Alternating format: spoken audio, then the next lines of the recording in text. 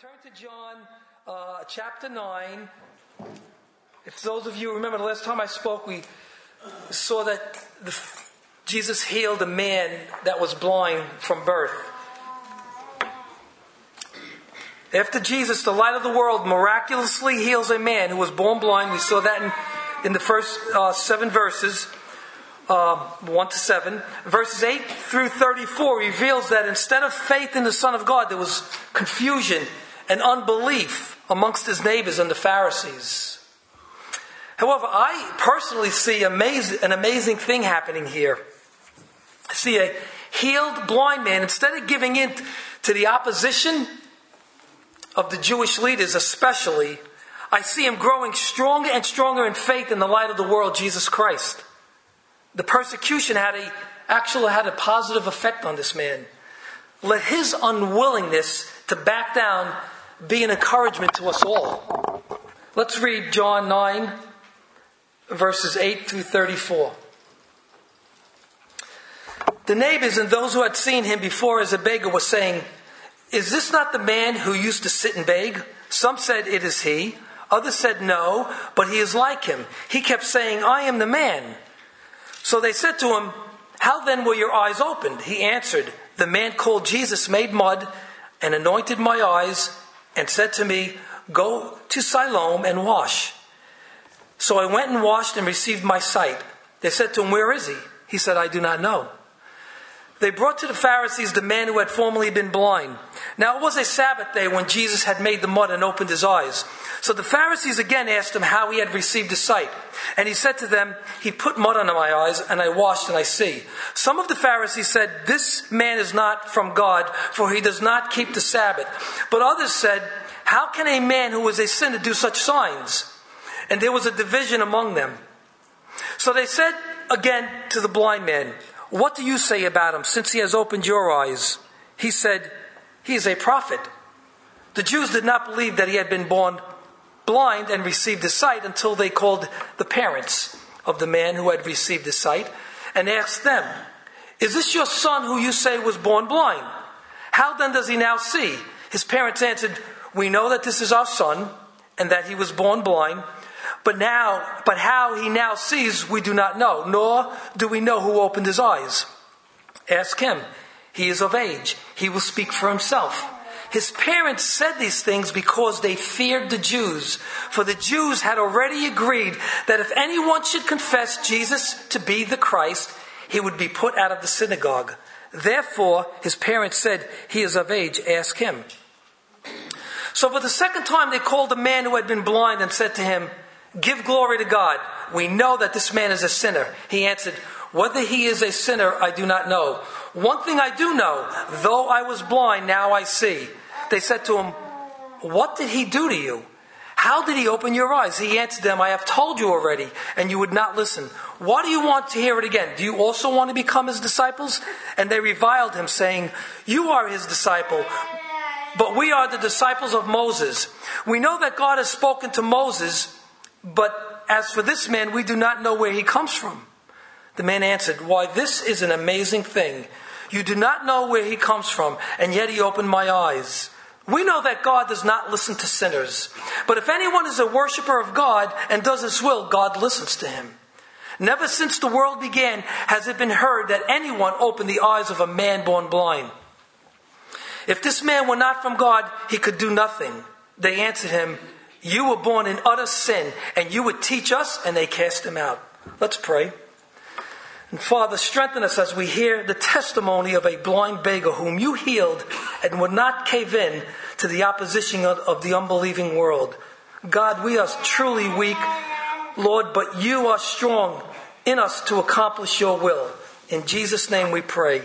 Amen. Amen. The Pilgrim Progress. How many of you have read that book by John Bunyan? It's one of the greatest masterpieces in English literature. And it's an allegory of a Christian journey which is represented by a character called Christian. The journey starts from the city of destruction, which represents the world, all the way to the city, the celestial city, which represents heaven. Basically, The book is about a spiritual journey, and on that journey, there is temptation and opposition from the time Christian, the main character, leaves the city of destruction to the time he gets to the celestial city. And this really represents the Christian life. From the time we are healed from our spiritual blindness, leave this present world behind with all its sin, with all its wickedness, with all its ideologies, to the time we get to heaven, we will be bombarded with opposition, which comes in many forms. And in our gospel tonight, we see a man who was healed of blindness. And in reality, whether he understood it or not, he began a spiritual journey and is met with opposition, he's met with resistance, he's met with confusion, and he's met with interrogation. Amen. And instead of weakening, this is what I love this story, why I love this story. Instead of weakening, we see a marvelous thing happening. We see a physically healed man not weakening in faith, but getting stronger until his ultimate healing, the opening of his spiritual eyes by the healer Jesus Christ. Amen. And here's what I want to ask you tonight, and I want to challenge you tonight too. When Christ heals our spiritual blindness, there's going to be opposition. There's no doubt about it, because of the unbelieving world. But we must stand firm in our testimony. We must not cave in. And there are 3 points we're going to look at in this section we just read that we all can relate to in our everyday lives when sharing what Christ did for us with our lives with people. The confusion, the bare facts, the interrogation. Just give me 1 second. Let's look at the confusion first. Don't let the unbelieving world confuse you about Christ. I've seen that happen. It almost happened to me many times, and I've seen it happen to Christians. Christians become confused about Christ because of the unbelieving world. You might remember in chapter 8 of John's Gospel, Jesus claims to be what? The light of the world. Then in chapter 9, verses 1 through 7, Jesus not only says he's the light of the world, he demonstrates that he's the light of the world by giving physical sight to a man who was born blind from birth. And instead of most of the people believing that the miracle had just taken place, there was confusion. Let's read about that confusion, verses 8 and 9 again. The neighbors and those who had seen him before as a beggar were saying, "Is this not the man who used to sit and beg?" Some said, "It is he." Others said, "No, but he is like him." And he kept saying, "I am the man." I think we need to understand something here. The opening of the eyes of a blind man was not your normal, everyday occurrence, especially back then in antiquity. Here is a blind man who begged most of his life in the temple area. That's what blind people did. They had no means of employment, so they would beg. And now he's walking around seeing. That would astound anybody. I know it would astound me even to this day. Today, because of modern medicine and technology, it may not be as astounding, but it's still remarkable. And whether it's modern medicine or God directly opening the eyes, it's still an amazing thing, and all the glory goes to God. However, when Jesus healed this man, the people were saying, wait a minute, what's going on here? How is he seeing?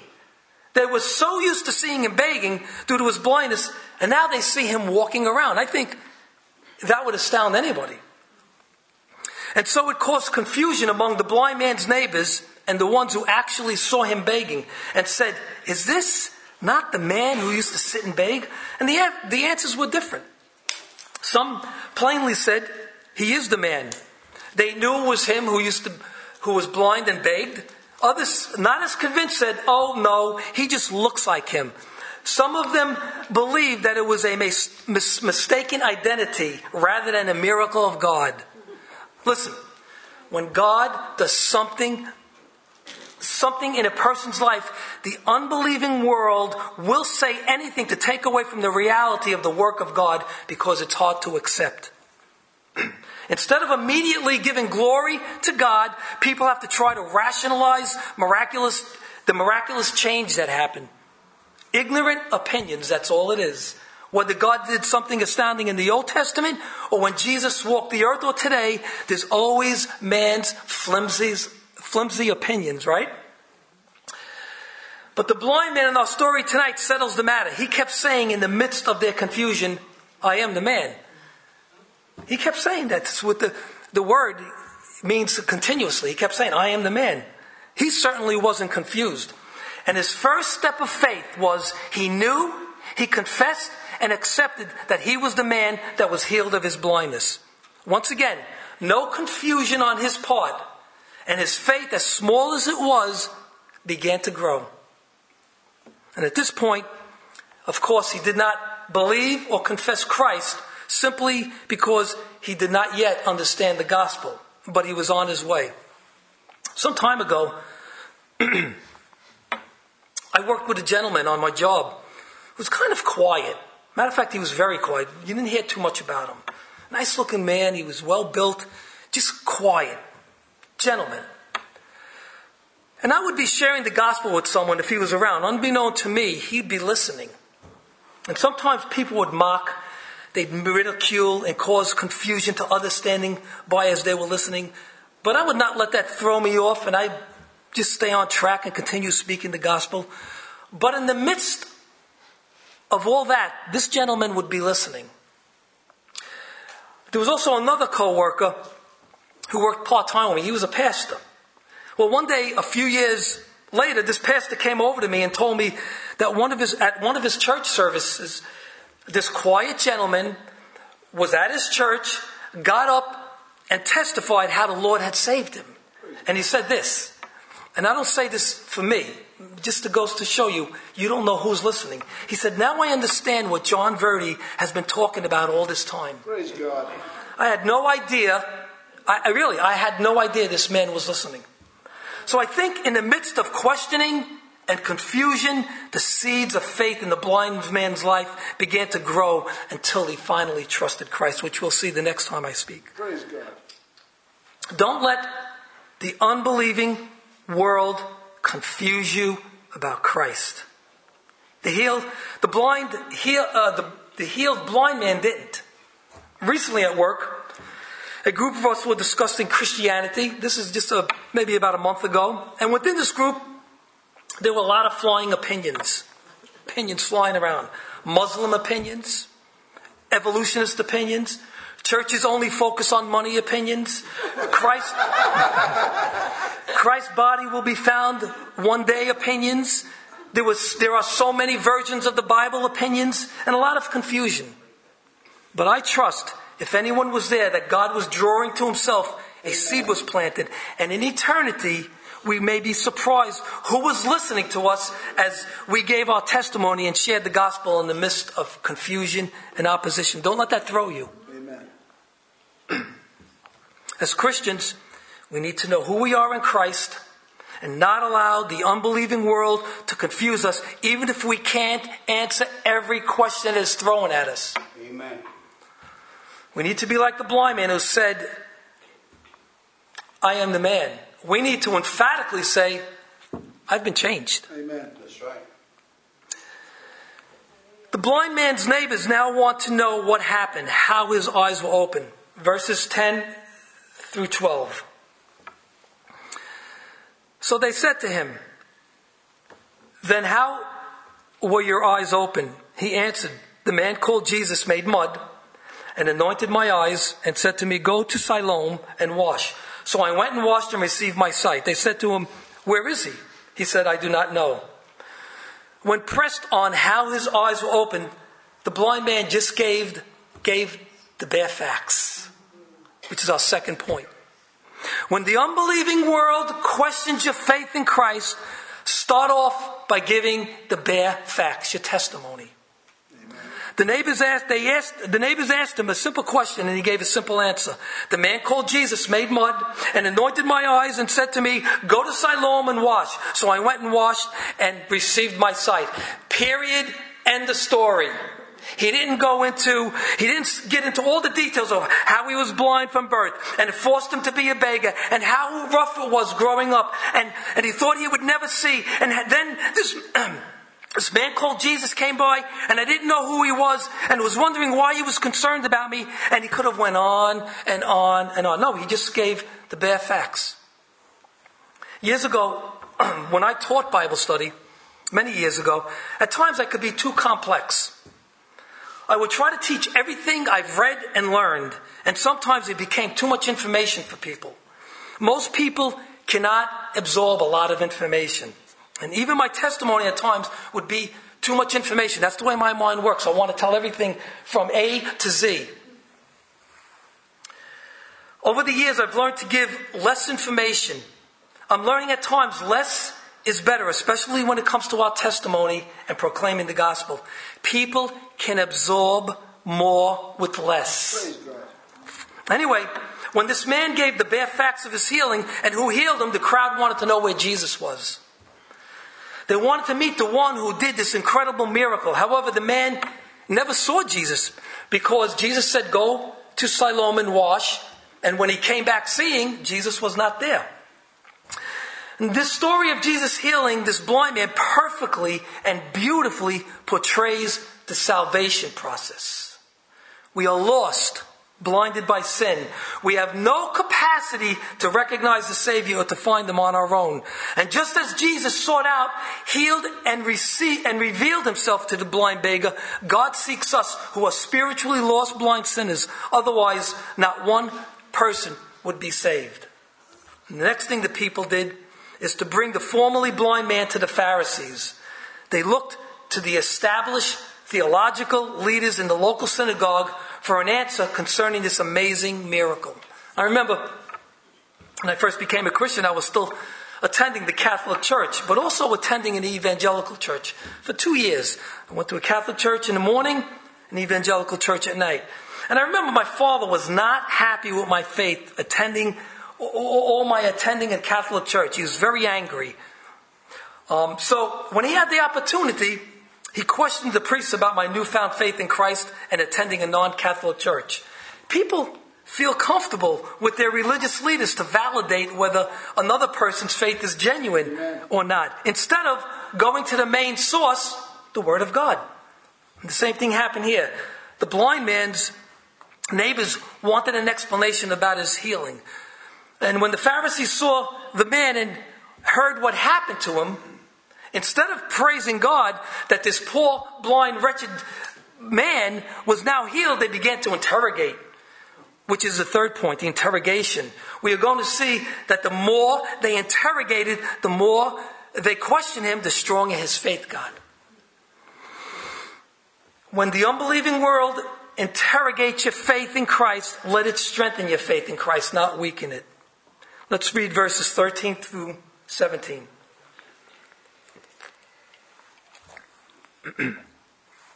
Any of you struggling with allergies like I am?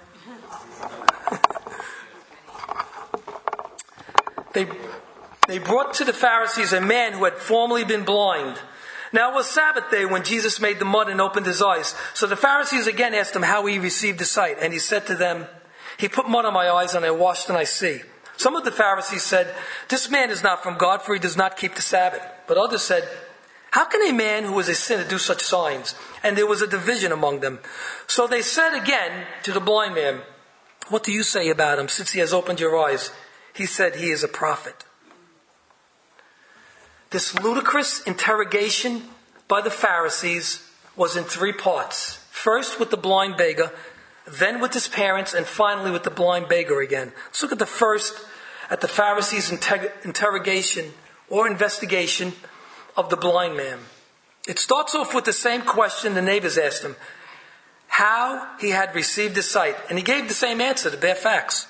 He put mud on my eyes and I washed and I see. I love this blind man. I want to meet him in heaven. We will, that's right.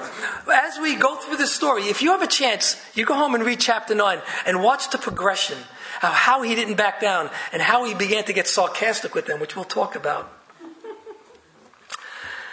Now, to complicate things, how did Jesus heal him? What day was it? Sabbath. He healed him on the Sabbath. And we know two things, according to the Jewish leaders: gross misinterpretation of the law, plus their own oral law. Healing, number one, was forbidden on the Sabbath, except for cases where a man's life or a woman's life was in danger. And also the second thing was making or kneading clay. Really it was dough, but they used it for clay also violated the Sabbath law. And Jesus was guilty of both. The Creator, Jesus the Creator, was now pronounced guilty by his own creation. It seemed like Jesus, and he did, I believe, deliberately provoked the Jewish leaders by violating the Sabbath on numerous occasions. And I think the reasons are because, number one, Jesus was showing them that he is the Lord of the Sabbath, and that their extra biblical rules were oppressive and put unnecessary burdens on people. Worshiping God, giving thanks, rest, showing mercy, doing good is what the Sabbath was all about. On March 21st of this year, one of the most tragic fires in years took place in a Brooklyn home, claiming the lives of 7 children. That's just recent. I know most of you remember that. A family wanting to observe Sabbath regulations, according to the Jewish tradition, used an electric hot plate to keep their food warm for the next day, which may have malfunctioned and sparked into a fire. And of course, Orthodox customs prohibit turning electrical appliances on or off or lighting flames during the Sabbath. The fire spread quickly throughout the house, killing 7 children. That was, tragic. The mother and one of the other children escaped, but were in critical condition. The father at time was on a spiritual retreat in Manhattan. And now I don't want to criticize the family for using a hot plate unattended because of Sabbath regulations. Only God knows the pain and the guilt they must be experienced because of this great loss. And our hearts and our prayers really should go out to them. They were only following their religion. However, what I do want to criticize is a religious system which fails to see that the safety of a family outweighs their tradition and misunderstanding of the Sabbath regulations. When religious systems get caught up with following rules and regulations and forget people, they forget mercy, they forget compassion, and in this case, the safety of a family, they forfeit the true obedience and love for God. And Jesus made that perfectly clear in Matthew 12, verses 10 through 14, where he healed a man's hand and receives criticism. It starts in verse 10. Let's turn to that. A man was there with a withered hand, and they asked him, "Is it lawful to heal on the Sabbath?" So they might accuse him. He said to them, "Which one of you has a sheep? If it falls into a pit on the Sabbath, will not take hold of it and lift it out? Of how much more value is a man than a sheep? So it is lawful to do good on the Sabbath." Then he said to the man, "Stretch out your hand." And the man stretched it out, and it was restored, healthy like the other. But the Pharisees went out and conspired against him, how to destroy him. You see, the Pharisees were more concerned with their rules and traditions than the needs of people. They forgot that God is a God of people, not rules. Jesus reminded them that it's always lawful to do good. Hypocritical religion has always been concerned with the letter of the law rather than love for God and the needs of people. And Jesus came to set us free from that mentality caused by spiritual blindness. Anyway, after the man's testimony on his healing, there was a division among the Pharisees. Some said he is not of God, holding to their faulty interpretation of the Sabbath regulations, while others said, "Can a sinner do such signs?" The Pharisees, although they were divided in their opinions, seemed to be united in their interrogation. So they turned to the blind man and asked him for his opinion about Jesus. "What do you say about him, since he has opened your eyes?" He said, "He is a prophet." Notice that the blind man didn't say he's the Son of God. He did not come to that full realization yet. However, like the woman at the well, he was convinced Jesus was a prophet. He at least had that much sense. He had more spiritual sense than the spiritually blind Pharisees. And I say spiritual sense because the Jews were only looking for a way to discredit Christ for healing him, because they were envious of Christ and did not recognize his messiahship. But the blind man's heart began to change, and so was his testimony. He was more and more becoming spiritually sensitive and began to recognize Israel's long-awaited Messiah. He did not care that it was the Sabbath. He knew someone special touched his life. Listen what the Dr. D.A. Carson says. The nicety of the Sabbath regulations do not concern him, meaning the blind man. He knows that a work of God was done in his life, and therefore the human agent must be an extraordinary individual, a prophet, someone sent with God's word. This man's eyes are opening wider. He's beginning to see more clearly, while the eyes of his judges are becoming clouded over with blinding theological mist. Salvation wasn't his yet. It wasn't his yet, because he didn't yet hear the gospel, but was certainly on his way. Now I realize that we have a tendency to think of it this way. Of course he was on his way to salvation. He was healed from being blind his whole life. Anyone who had a miracle like that is going to come to Christ when they hear the gospel. No, not necessarily. Remember the 10 lepers who were healed in the 17th chapter of Luke's gospel, and only one came back to give thanks? And Jesus told him, "Rise, go your way, your faith has made you well," strongly suggesting that not only was the leper healed physically, but he was healed spiritually as well. God can use the healing of blind eyes or terminal sickness to draw someone to salvation. And I can't tell you how many times I have had the privilege to lead someone to Christ on their deathbed. Unbelief, on the other hand, will keep a person bound with chains of sin and death. And despite the evidence of the man's healing and his testimony, the Jews did not believe that he was born blind. So what do? Let's call his parents. Doesn't matter that his eyes were open, he could see, he's walking around. Let's call his parents. We don't believe it. Verses 18 through 23. You get to see the picture more and more. That unbelief, no matter what you do, the truth can be standing right in front of unbelief.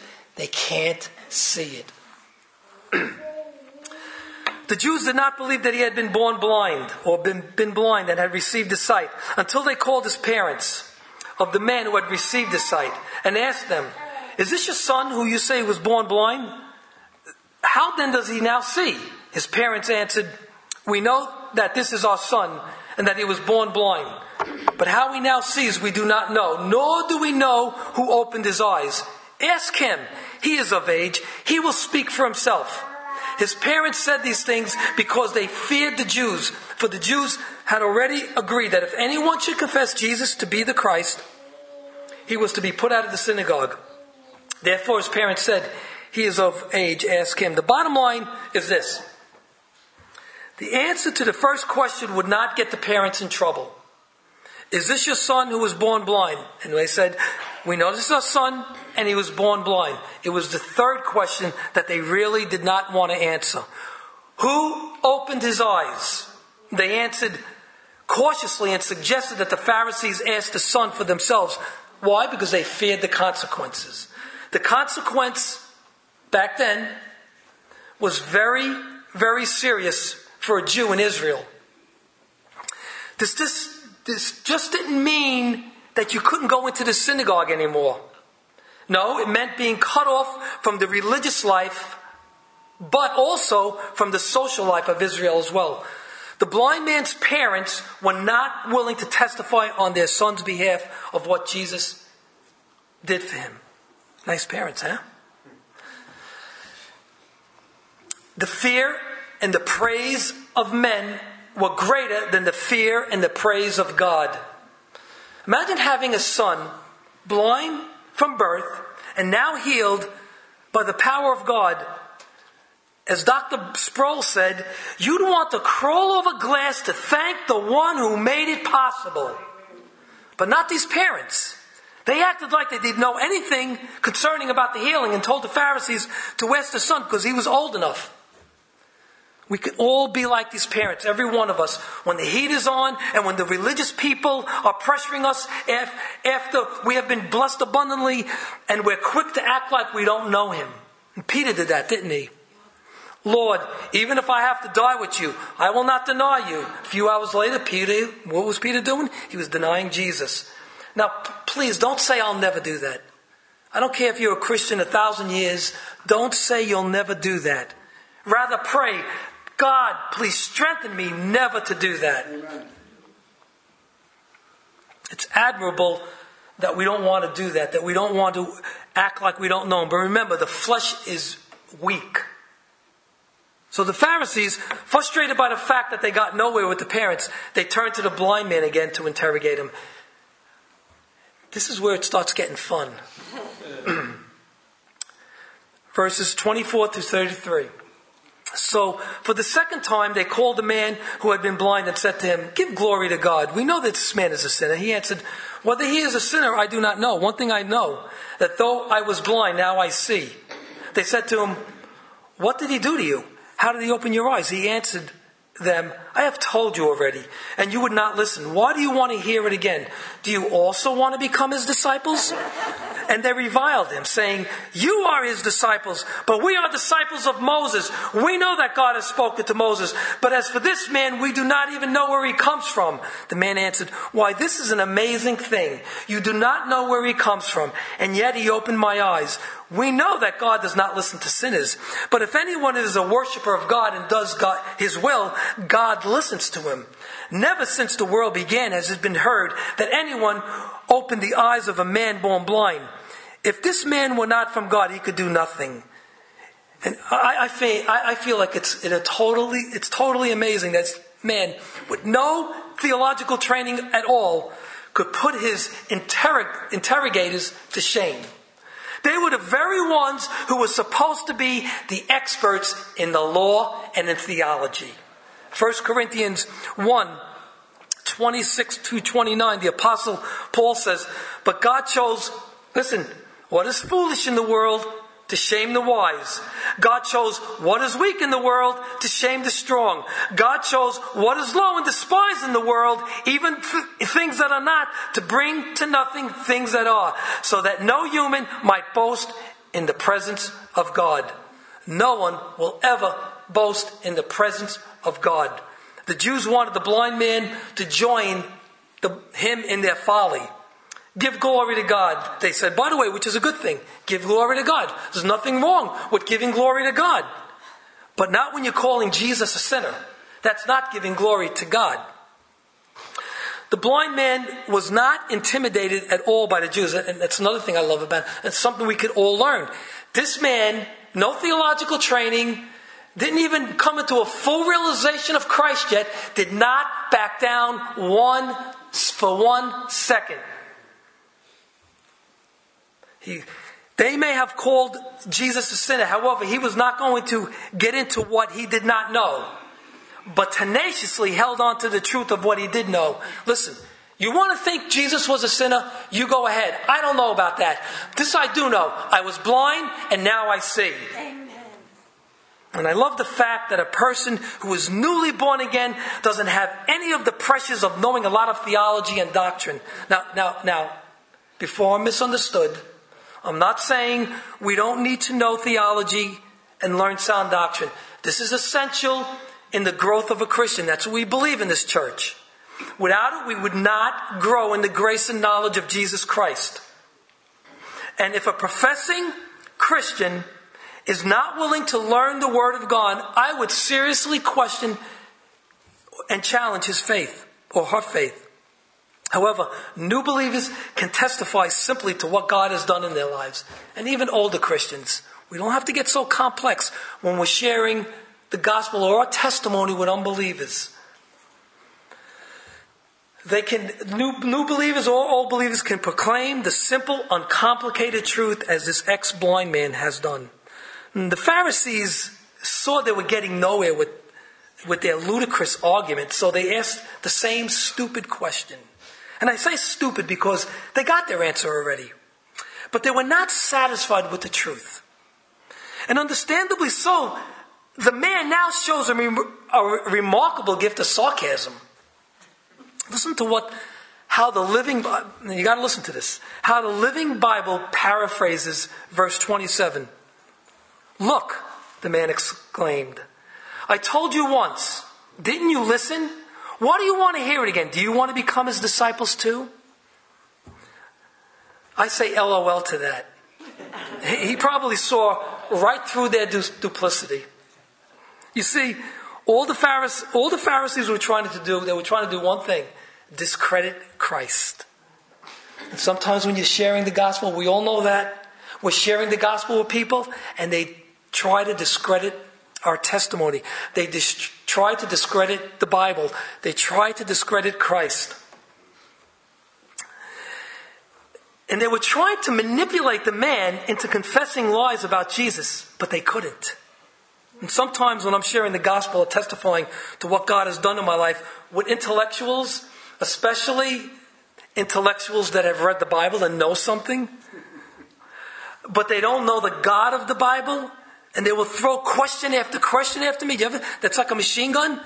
They don't really care about what you have to say.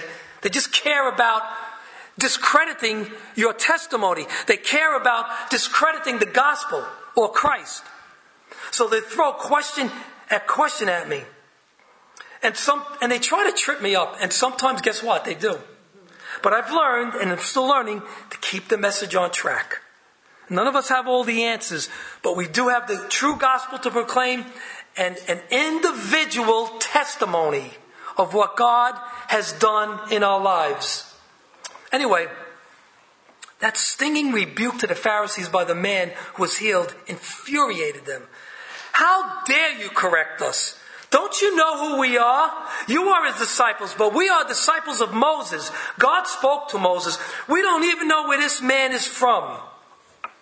The blind man still not caving in. His testimony, wit, sarcasm, and now his boldness to teach them proper theology are amazing. The blind man's argument is this. This is his argument. God does not hear sinners. And so Jesus must be from God because he opened my eyes, which is unheard of since the world began. Bravo. Bravo. Now, if the Pharisees truly had spiritual ears, you know what they would have said when he said that? Amen. But instead, that was the straw that broke the camel's back. They answered him, "You were born in utter sin, and you would teach us?" And they cast him out. They insulted him and threw him out of the temple. They excommunicated him. They excommunicated him. The very thing his parents avoided. Why? Because he beat the Pharisees at their own game. And I find this interesting and sad at the same time that they insulted the man by saying, "You were born in utter sin." What were they basically saying? I like what Carson says. He says, "You were steeped in sin at birth" is a cruel reference to the man's congenital blindness, not a theological statement about the universality of original sin. So the man was born blind after all. So Jesus must have opened his eyes, but the irony of their rage quite escapes them. So great is their own blindness. In other words, what Dr. Carson was saying was, based on that statement, "You were steeped in sin at birth," they were admitting, they didn't admit it before, but now they had to admit it, that this man was born blind. And if he was born blind, they would have to admit that Jesus did indeed open his eyes. When they said to the blind man, "You were born in sin," they meant because of his blindness. They believed that he was born blind because of his sin. One point they were saying, "No, we don't know if he was born blind," trying to discredit the healing. And now they're saying, "You were born in sin. That's why you're born blind." Oh, now you're admitting it when it's convenient for you? But their envious rage against Jesus didn't allow them to see their own hypocrisy. And that's what anger does. That's what hardness of heart does. it blinds you to your own hypocrisy. And that can happen to all of us, even as Christians. When the world of skeptics interrogate and investigate your testimony of faith in Christ, unless the Spirit of God opens their spiritual eyes, they will mock and reject the truth. And let me conclude with some thought-provoking questions. If you consider yourself a Christian who has faith in Christ, a worshiper of Christ, do you find your faith getting stronger and your worship deepening in the midst of opposition? Or is it weakening? Does your faith begin to fail or get stronger when family members become fearful and unbelieving? Do you confess Him openly and defend Him with your simple testimony? I once was blind, but now I see. Let me encourage you with this. If you're a genuine Christian, remember this. God sought you out like He did this rejected blind man, this beggar, this nobody. He'll give you supernatural strength in the midst of opposition to stand firm in your testimony or sharing the gospel. He has a purpose for everything that happens to you, just like the man who Jesus healed physically and then spiritually. And in all that happened to this blind man, Christ was exalted. So let Christ be exalted in whatever God allows to come our way, whether good or bad. Amen. Let's pray. Amen. And Father, we thank you that this poor blind beggar, this nobody, this rejected man, you healed him. And he saw something and you put faith in his heart. And his faith began to grow. And he didn't weaken, God, in the midst of opposition, in the midst of rejection, in the midst of interrogation. He didn't weaken, God. His faith got stronger and stronger. And as we'll see, God, in the next time, that he came to faith in Christ. And his life was changed forever. And one day we'll see this blind man worshiping you with the saints from the Old Testament, the New Testament. We'll see him worshiping with all of us together, the Lord Jesus Christ. We pray this in Jesus' name. Amen.